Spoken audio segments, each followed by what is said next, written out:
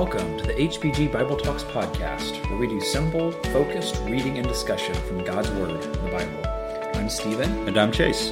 We are Bible teachers in Harrisburg, Pennsylvania, and we're excited to get into the Word and to share it with others.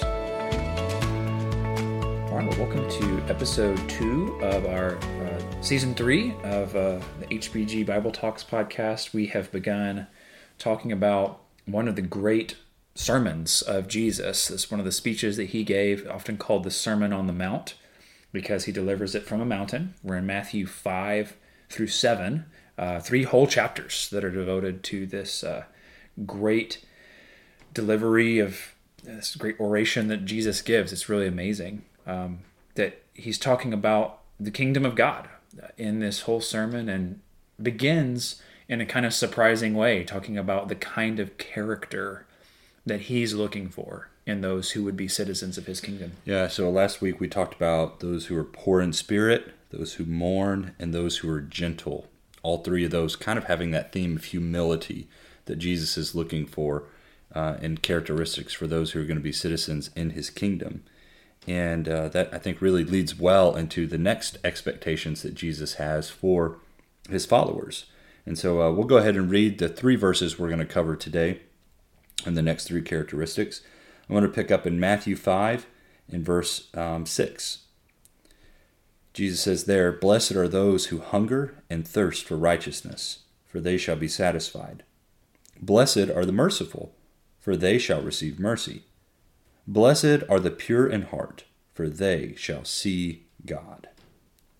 So Stephen, we'll start with that first one there in verse 6. "Blessed are those who hunger and thirst for righteousness, for they shall be satisfied." Mm-hmm. In this kingdom, there is a food that we're going to get to partake in, but it's not some type of physical food, is it? It's something else that Jesus has in mind for his people and his kingdom. Yeah, again, so many of these, we call these the Beatitudes, again, that comes from that Latin word for blessed. These are the people who are favored or who find blessing from God. And so many of them are just surprising. Blessed are the poor. But then he says the poor in spirit. Like, this is a spiritual characteristic, not just those who have nothing. And here, same thing for those who hunger and thirst. These are not just blessed are those with empty bellies, but blessed are those who hunger and thirst for righteousness. And really the same thing with mourning that we talked about in the last episode. Not just happy are the sad, but why are they sad over... it's not a worldly sorrow, but a godly sorrow. And so here with the hunger and thirsting for righteousness, this is such an important characteristic of what is it that we're longing for. I mean, I think all of us, we could say, have some kind of hunger for something that we desire, that we want more of it. And here he's saying, if you're going to really be a citizen of the kingdom, it has to be righteousness. It has to be God's things that you are most preoccupied with, that you're most worried about getting, that just like your stomach wants food, and you're never like, you know what, I think I've gotten all the food that I'm going to need. I'm good now. That there's always this hunger that we need for spiritual things. Mm-hmm.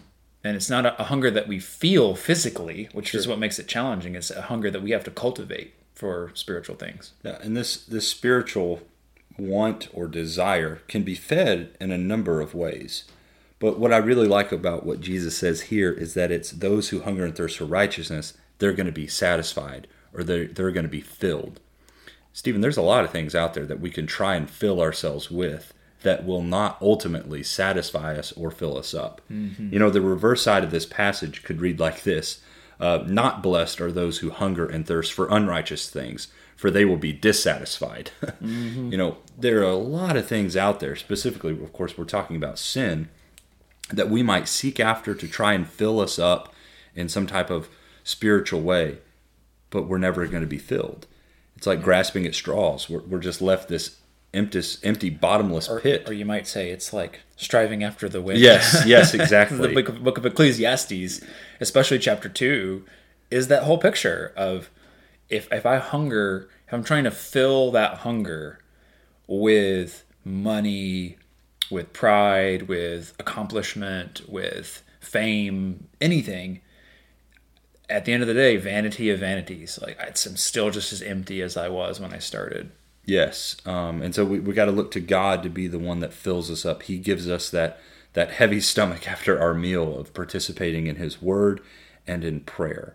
And so we have to make that a priority. We have to seek him and seek his righteousness is the idea. That is what will ultimately satisfy us. Mm-hmm. But I think we spend too much time trying to find everything that's not the Lord, and spend too much time in sinful things. Yeah.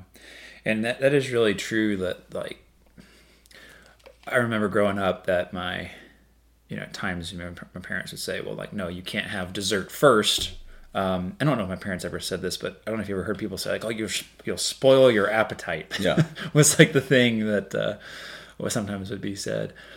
And that's what Satan's trying to do with us, with our hunger and thirst for righteousness. He's not trying to spoil our appetite. Is like, he wants to fill us up with things that can't satisfy, things that are not going to fill us up, but we think they fill us up. So we're not hungering for God's things. And it's like Satan's just offering us a bunch of junk food. And we get so full up on, and sometimes it's not even things that are like just completely wrong and sinful, but even just distracting things that just take up our time, take up our emotional energy, take up our schedule, to where we just don't have that same hunger for God's things. And that can really start to starve us spiritually before we realize it. And so we've got to, again, cultivate that hunger for God's things. And as we think about this, I think about a couple of examples from the last season we did on the book of Acts. Because it's cool, the book of Acts gives us so many portraits of some of the people with these characteristics. Yeah, because these are people who are now in this kingdom that Jesus is talking about, and they're living out these characteristics that Jesus said that they need to have. Mm-hmm. So one that impresses me, that I know Stephen mentioned, is the Ethiopian eunuch in Acts chapter 8. He's a super good example of someone who hunger and thirsts for righteousness. Yeah, I mean, the Spirit takes Philip out into the middle of nowhere in Acts 8. Here's this chariot, and this Ethiopian, again, he's from Africa, has traveled all the way to Jerusalem. I forget, I think it was like over 2,000 miles that he went. Something like that. It was a haul, for sure. Yeah. And he is going home from worshiping, and there he is in his chariot reading Isaiah. I mean, here's a guy who's hungry for God's things, and just beautiful opportunity for Philip to, hey, do you understand what you're reading? And I don't know, just how much money he would have sunk into a trip like this, and how much money it would have cost to get a piece of the scroll of Isaiah, if not an entire scroll of Isaiah. But he is giving everything he can to try and learn more about this stuff. And like Stephen said, Philip gets there because the Spirit tells him to go join the chariot. And so Philip goes, and it's like, well, do you understand what you're reading? Mm-hmm. And it's the perfect invitation, right? The Ethiopian eunuch says, this is in Acts 8:31, well, how could I unless someone guides me? And he invited Philip to come up and sit with him. And the passage of scripture he was reading from was up from Isaiah 53. It said, he was led as a sheep to slaughter, and as a lamb before its shearer is silent, he does not open his mouth. In humiliation his judgment was taken away. Who will relate his generation from his life, or for his life is removed from the earth? And the eunuch answered Philip and said, please tell me, of whom does the prophet say this? Of himself or of someone else? It's really interesting. Hunger. Yeah, it's really interesting to me. Just about everything that's out of the Ethiopian eunuch's mouth in this story, it's in the form of a question. Mm-hmm. You see that anticipation that he has, or not anticipation, but that want to learn more and to figure out what he needs to do in his life. It's that hungering and thirsting that we're talking about. And that's, I think, one of the ways that we grow in our hunger. Maybe you're listening and you're like, I just have a hard time with Bible reading. I have a hard time with prayer. It's like, why is this such a struggle? But one of the things, as you get into Bible reading, like the eunuch is doing here, is write down your questions. Write down, this is confusing. Why does it say this? What's the point of this? And that can fuel hunger and make you want more. That is the nature of God's words. The more we get of it, the more it makes us want more. It raises questions. And sometimes even the questions that we brought to the text aren't the questions we have when we come away from it. Answer some of our questions, but gives us other questions. And it brings us back to wanting to know, what does God want me to do? What does God want me to learn? And if we have a heart like this Ethiopian, again, blessed are those who hunger and thirst, for they shall be satisfied. Mm-hmm. The Spirit provides an evangelist in the middle of nowhere to be like, hey, let me answer your questions. He is satisfied by the end of this. Oh, absolutely. Because, of course, Philip takes him into the water, baptizes him, and in verse 39, when they come up out of the water, the Spirit of the Lord snatches Philip away. The eunuch no longer saw him, but went on his way rejoicing. Mm-hmm. I think another word you could use there is he went away satisfied. He got what he wanted out of this. And that's such a cool thing, but it all started with him hungering and thirsting for righteousness. Mm-hmm. Stephen, I think another cool example, just out of the book of Acts at least, is over in Acts chapter 10. This is the story of Cornelius, the first Gentile that we read about being converted to being a Christian. And one of the first things it tells us about Cornelius in Acts 10 is he was a centurion of the Italian cohort, and he was a devout man, one who feared God with his whole household, and he gave many alms to the Jewish people and prayed to God continually.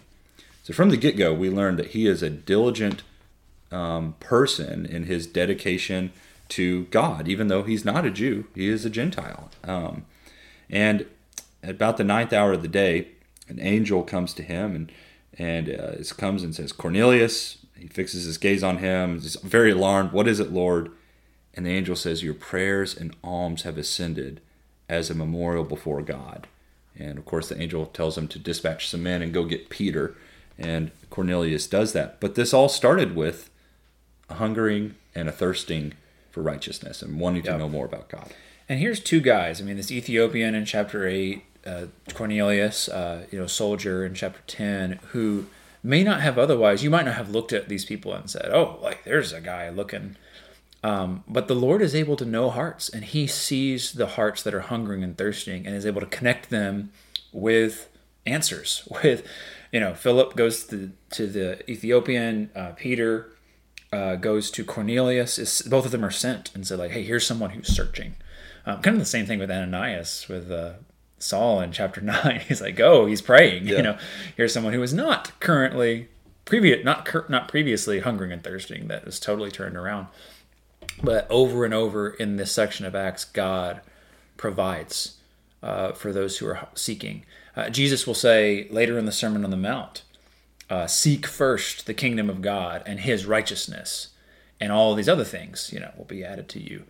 And in chapter 7, he'll say, seek and you will find. Knock, the door will be open. And that's such a beautiful promise in Scripture, is that if we are hungering for God, if we are seeking him with our whole heart, we will find him. We will find answers. God will provide for us what we need, but we have to have that hunger. Yeah. And I think sometimes that hunger is tested. Just how hungry are we? Are we not going to let ourselves get distracted? We're not going to let ourselves get led to something else. We're not going to try to fill that hunger with something else. We've got to keep pressing toward the Lord. So this is just one of my favorite Beatitudes. Yes, yeah, absolutely. Well, just right before we move away from hungering and thirsting for righteousness, I do want to point out just kind of how the flow has been going through the Beatitudes so far. I think it's really cool. You start with, blessed are the poor in spirit. We talked about that idea of needing to be popped, right? We need to be humbled, but we also, in the process of that, we need to be sorrowful or mournful over that sin that we realize that we committed. And as a result, we need to be gentle as we seek to enter the land. Well, when you take all three of those things into consideration, it's no surprise that the next one is you need to hunger and thirst for righteousness. We need to be filling ourselves with God things after we've depleted ourselves of sin. We got to fill ourselves back up with God. Mm-hmm. And so I do think there is a flow there that's super cool. But the next few, the rest of the Beatitudes, are going to have a direct impact on how we treat or receive treatment from other people. And so first thing it kind of talked about is ourselves and what God is expecting of ourselves. But as a result of these changes, it'll make an impact on how we treat other people. Mm-hmm. And so that leads well into the next one. Yeah. Verse 7 says, "Blessed are the merciful, for they shall receive mercy." And like you mentioned, this is a specifically horizontal one another relationship beatitude. It's not just, you have to have someone else around you to show mercy. Right. And Jesus is not just concerned with us becoming, like a monk somewhere, off a spiritual hermit where we're really holy and we got our connection with God and it doesn't really matter how you treat other people. No, like God is very concerned with how we interact with other people. And this is one of the primary things God asks us to do, is to show mercy to other people. And he connects that with the mercy that we receive from God. Which, again, if we're poor in spirit and mourning and these other things we've talked about, David and others who cried out to God for mercy, please forgive me of my sins, I'm sorry. Well, we're going to hurt each other too. And we now need to, because we have received mercy from God, be very ready to give mercy and forgiveness to those who ask us. There was a friend of mine once who was going through these Beatitudes with me, and he said, "Chase, who would you have left in your life if everyone you've ever interacted with never showed you mercy or forgave you?" And I just kind of sat there for a moment, and I said, nobody. I would have absolutely nobody. Because whether it's on a small scale or large scale, we each have to show a certain amount of mercy and patience to everyone. And just even starting from the very beginning of your life with your parents. I mean, I've got a 1-year-old, and she sometimes does things to me, and now she's a 1-year-old. She doesn't really realize what she's doing all the time, and I've got to show mercy to her. I mean, if I just up and decided, oh, you know what, I'm done with you today, that I'm no longer going to show mercy to you, she would have no one left in her life. And that is true of all of us. And I just thought that was a helpful thing to realize is just how much mercy others show to us every single day and throughout our entire lives should motivate us in our want to be merciful to others. But all the more, the mercy that God shows us should motivate us to want to have mercy on other people. Right, because mercy is not easy. When people really hurt us. And we live in a merciless atmosphere. This society in this country is just merciless. There's no forgiveness. There's no second chances. It's the cancel culture. Yeah. And we have got to be prepared to cut through that. And if we want to be in the kingdom of Jesus, be people who show mercy. That's right. Well, one of the parables that Jesus will tell later in the book of Matthew, I think really well illustrates this principle of how showing mercy and receiving mercy go together. In Matthew 18, this is actually another one of Jesus' sermons in the book of Matthew. And Jesus will tell a story about a couple of different servants and a king. I'm going to read from Matthew 18, starting in verse 21. I'm reading from the English Standard Version. Then Peter came up and said to him, that is Jesus, "Lord, how often will my brother sin against me and I forgive him? As many as 7 times?" Jesus said to him, "I do not say to you 7 times, but 77 times. Therefore, the kingdom of heaven may be compared to a king who wished to settle accounts with his servants. When he began to settle, one was brought to him who owed him 10,000 talents. And since he could not pay, his master ordered him to be sold, with his wife and children and all that he had, and payment to be made. So the servant fell on his knees, imploring him, 'Have patience with me, and I will pay you everything.' And out of pity for him, the master of that servant released him and forgave him the debt. But when that same servant went out, he found one of his fellow servants who owed him 100 denarii. And seizing him, he began to choke him, saying, 'Pay what you owe.' So his fellow servant fell down and pleaded with him, 'Have patience with me, and I will pay you.' He refused and went and put him in prison until he should pay the debt. When his fellow servants saw what had taken place, they were greatly distressed, and they went and reported to their master all that had taken place. Then his master summoned him and said to him, 'You wicked servant, I forgave you all that debt because you pleaded with me. And should not you have had mercy on your fellow servant, as I had mercy on you?" And in anger, his master delivered him to the jailers until he should pay all his debt. So also my heavenly Father will do to every one of you, if you do not forgive your brother from your heart. Whew, a little heavy of a parable there that Jesus gives. Yeah. It all starts with Peter begging the question, how often shall my brother sin against me and I forgive him? Just how far does this mercy thing go? A friend of ours, he's always funny every time he kind of goes through this one, but maybe Peter had been wronged 7 times by Bartholomew that day or something like that. I don't know. But something has happened in Peter's life to make him ask this question. Well, how much? Is it up to 7 times? Surely that's it. Yeah, I mean, and Peter is probably thinking he's being generous. Right. He's like, man, I'll forgive him 7 times. Right. And Jesus is like, no, you don't get it. Up to 77 times, or some translation, 70 times 7. Right. And the point is not 490 times, Right. 489, you're down to your last one, No, the point here is there is essentially an infinite amount of forgiveness because we realize how much God has forgiven us. Right. That's what motivates it. And so he tells this parable, and the first servant somehow has racked up a debt of 10,000 talents. Now, again, we don't usually use talents to talk about money, but 1 talent, my understanding historically was 20 years' wages. So if you work 20 years, you get 1 talent. Maybe it was just his student loans is what it was. Sometimes it feels that way. But 10,000 talents, I mean, correct me if I'm wrong, but that's 200,000 years of labor. Yeah. I don't know how you rack up that kind of debt. So I don't know if Jesus is trying to be specific, like this is something that's actually happened, but it's hyperbole almost, or this is great. It's an impossible amount of money. That's the point that Jesus is trying to get at. There's no way. Yeah. And of course, he even pleads and says, "Just give me time." Yeah. How much time are you going to give him? You can't pay this debt off. This is impossible. Have patience with me is what he asks, and I will repay you everything. No, you can't. But it's that have patience with me is what really stands out to me. And the master realizes this. The king realizes this, and he has compassion on him and says, "You know what? It's forgiven. It's just gone." Can you imagine owing that kind of money to someone and they just say, "You know what? Forget it. You're good. I don't want you to pay any more back. You're done."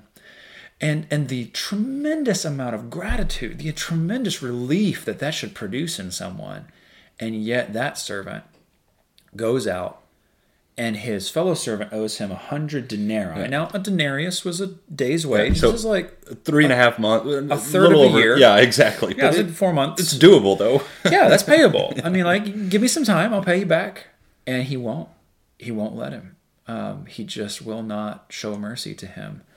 And I think it's very interesting in verse 29, when his fellow slave falls to the ground, he says the same exact thing that the guy had said previously. Ought to ring a bell. Yeah. Have patience with me, and I will repay you. Yeah.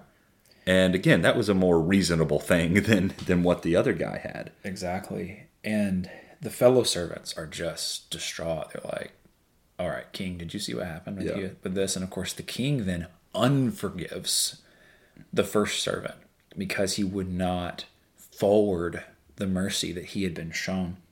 And Jesus brings it home in verse 35. He says, "This is what God will do to you. Mercy is not an optional quality for the citizen of God's kingdom." And when you look at this impossible amount of debt that this guy has, stacked up over the years, what we're really supposed to look at is how that is comparable to sin. That's right. It's an impossible debt to repay. There's nothing you can do to repay that debt in and of yourself. Mm-hmm. That's the whole point here.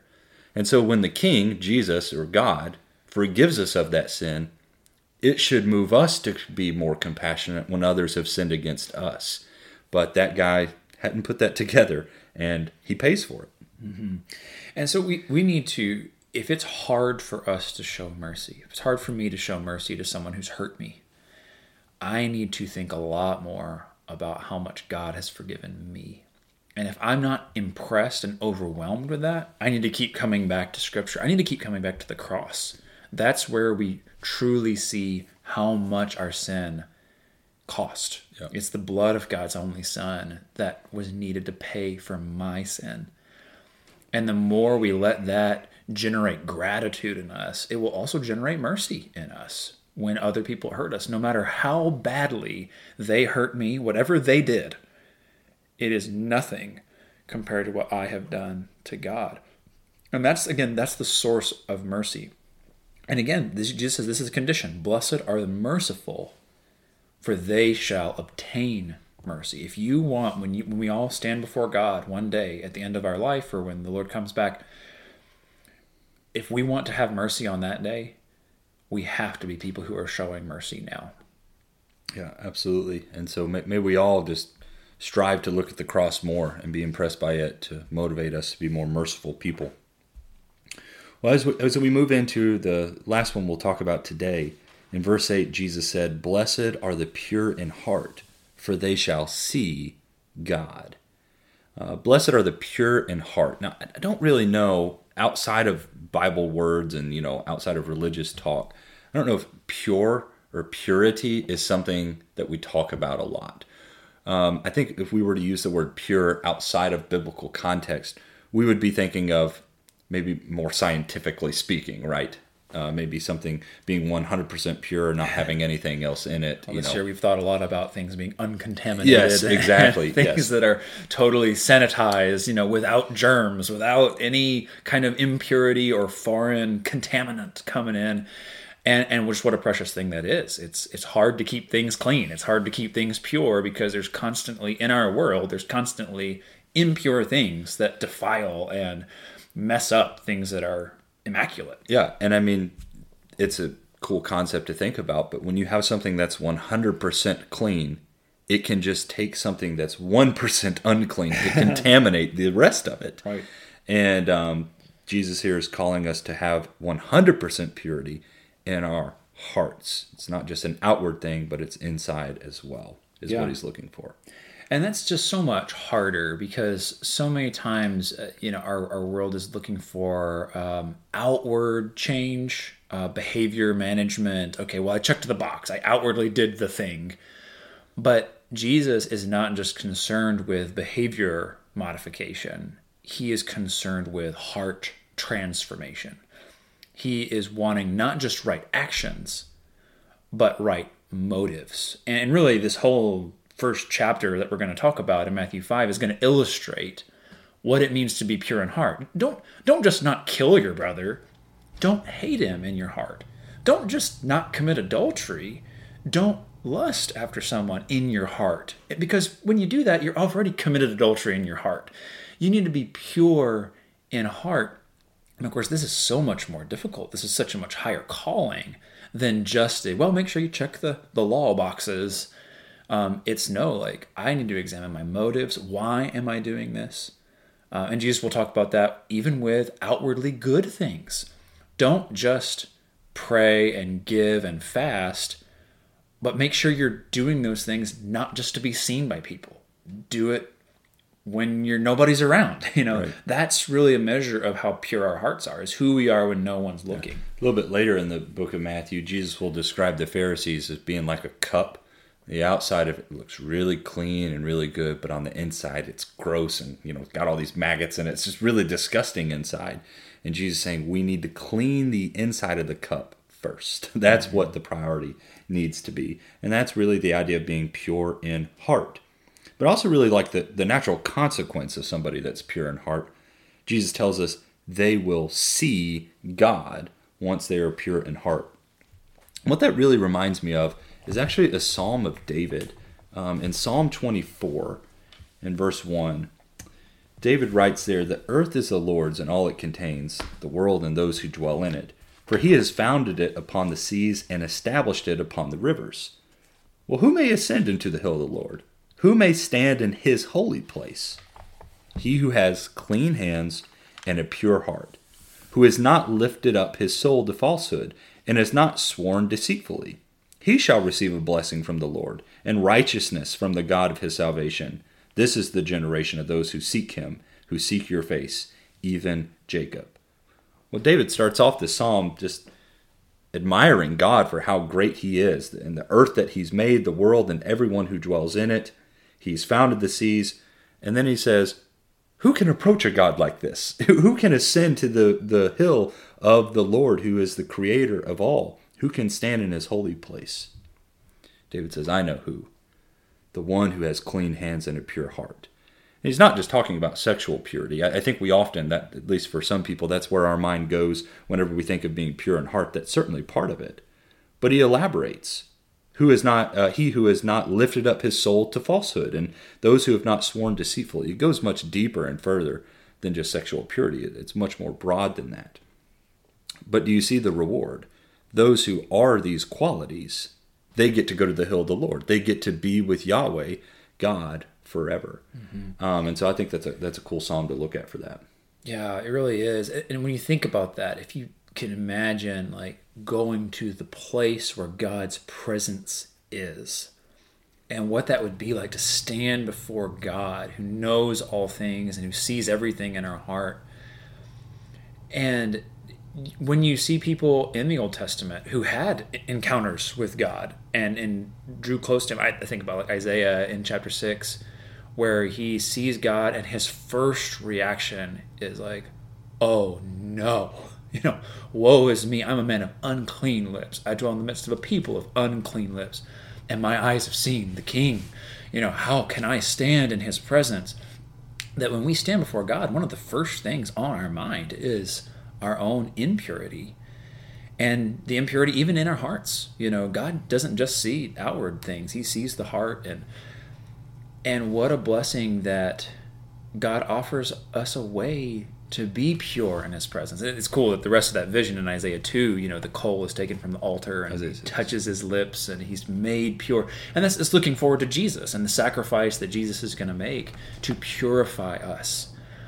And that's a beautiful thought, that despite all of the impure and ugly and contaminated things that I've done, through Jesus' sacrifice, I can be made pure. And then I have to choose to keep purifying my heart. Mm-hmm. There's the cleansing that God gives, but then I need to choose to walk in purity and to think about my motives, to think about, what am I thinking about? What are the motives for my actions? And to continually be examining myself to have that pure heart, because I want to see God one day. I want to stand in his presence. And be pure like he is pure. Right. So practically speaking, what do we need to get out of our hearts? What do we need to get out of our lives in order to be able to see God more and be pure in heart? I like what James says in James 1:21.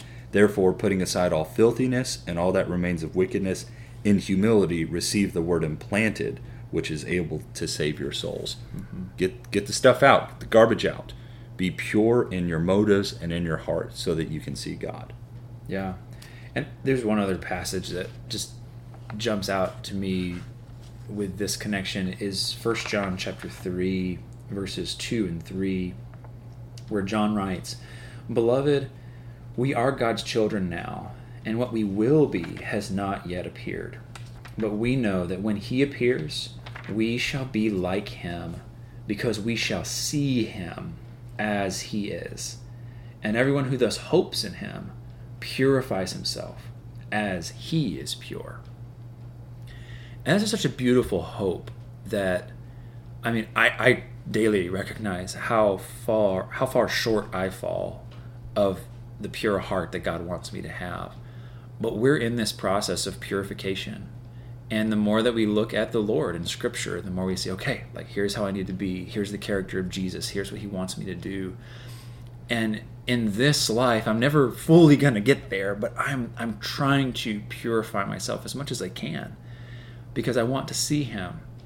But the beautiful thing about this passage is that if we are purifying ourselves as he is pure, when we see him as he is, we will be made like him.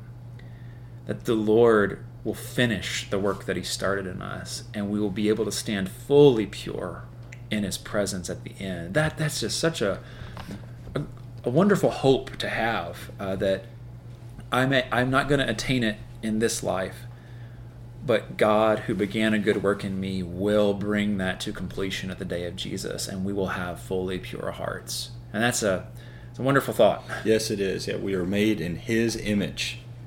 His image is pure. His image is holy. And so the more we strive to be that, the more we see God, even in our own self and even in our own lives, of course, to His glory. Mm-hmm. So super cool, big picture stuff that is seen all throughout Scripture. God's call for His people to be pure in heart and be holy people set apart for Him. And again, in the sections that come, we'll keep coming back to this idea of purity in heart, like all the way down, purity, and how that's played out in these coming statements in the Sermon on the Mount. Well, Lord willing, next week we'll wrap up the Beatitudes and we'll look at blessed are the peacemakers and blessed are the persecuted. We'll spend some time talking about those two characteristics for kingdom citizens. Yeah. Thank you guys so much for listening today. If you're enjoying the podcast, please leave us a rating, a review, subscribe so you can get future episodes. If you'd like to talk with us more about questions that you're having, if you're hungering and thirsting, we can continue to point you to God's Word, where we can find answers and satisfying things for our souls. 717-585-0949, capitalcitychristians@gmail.com, or see us on the web at capitalcitychristians.com. Thanks so much for listening.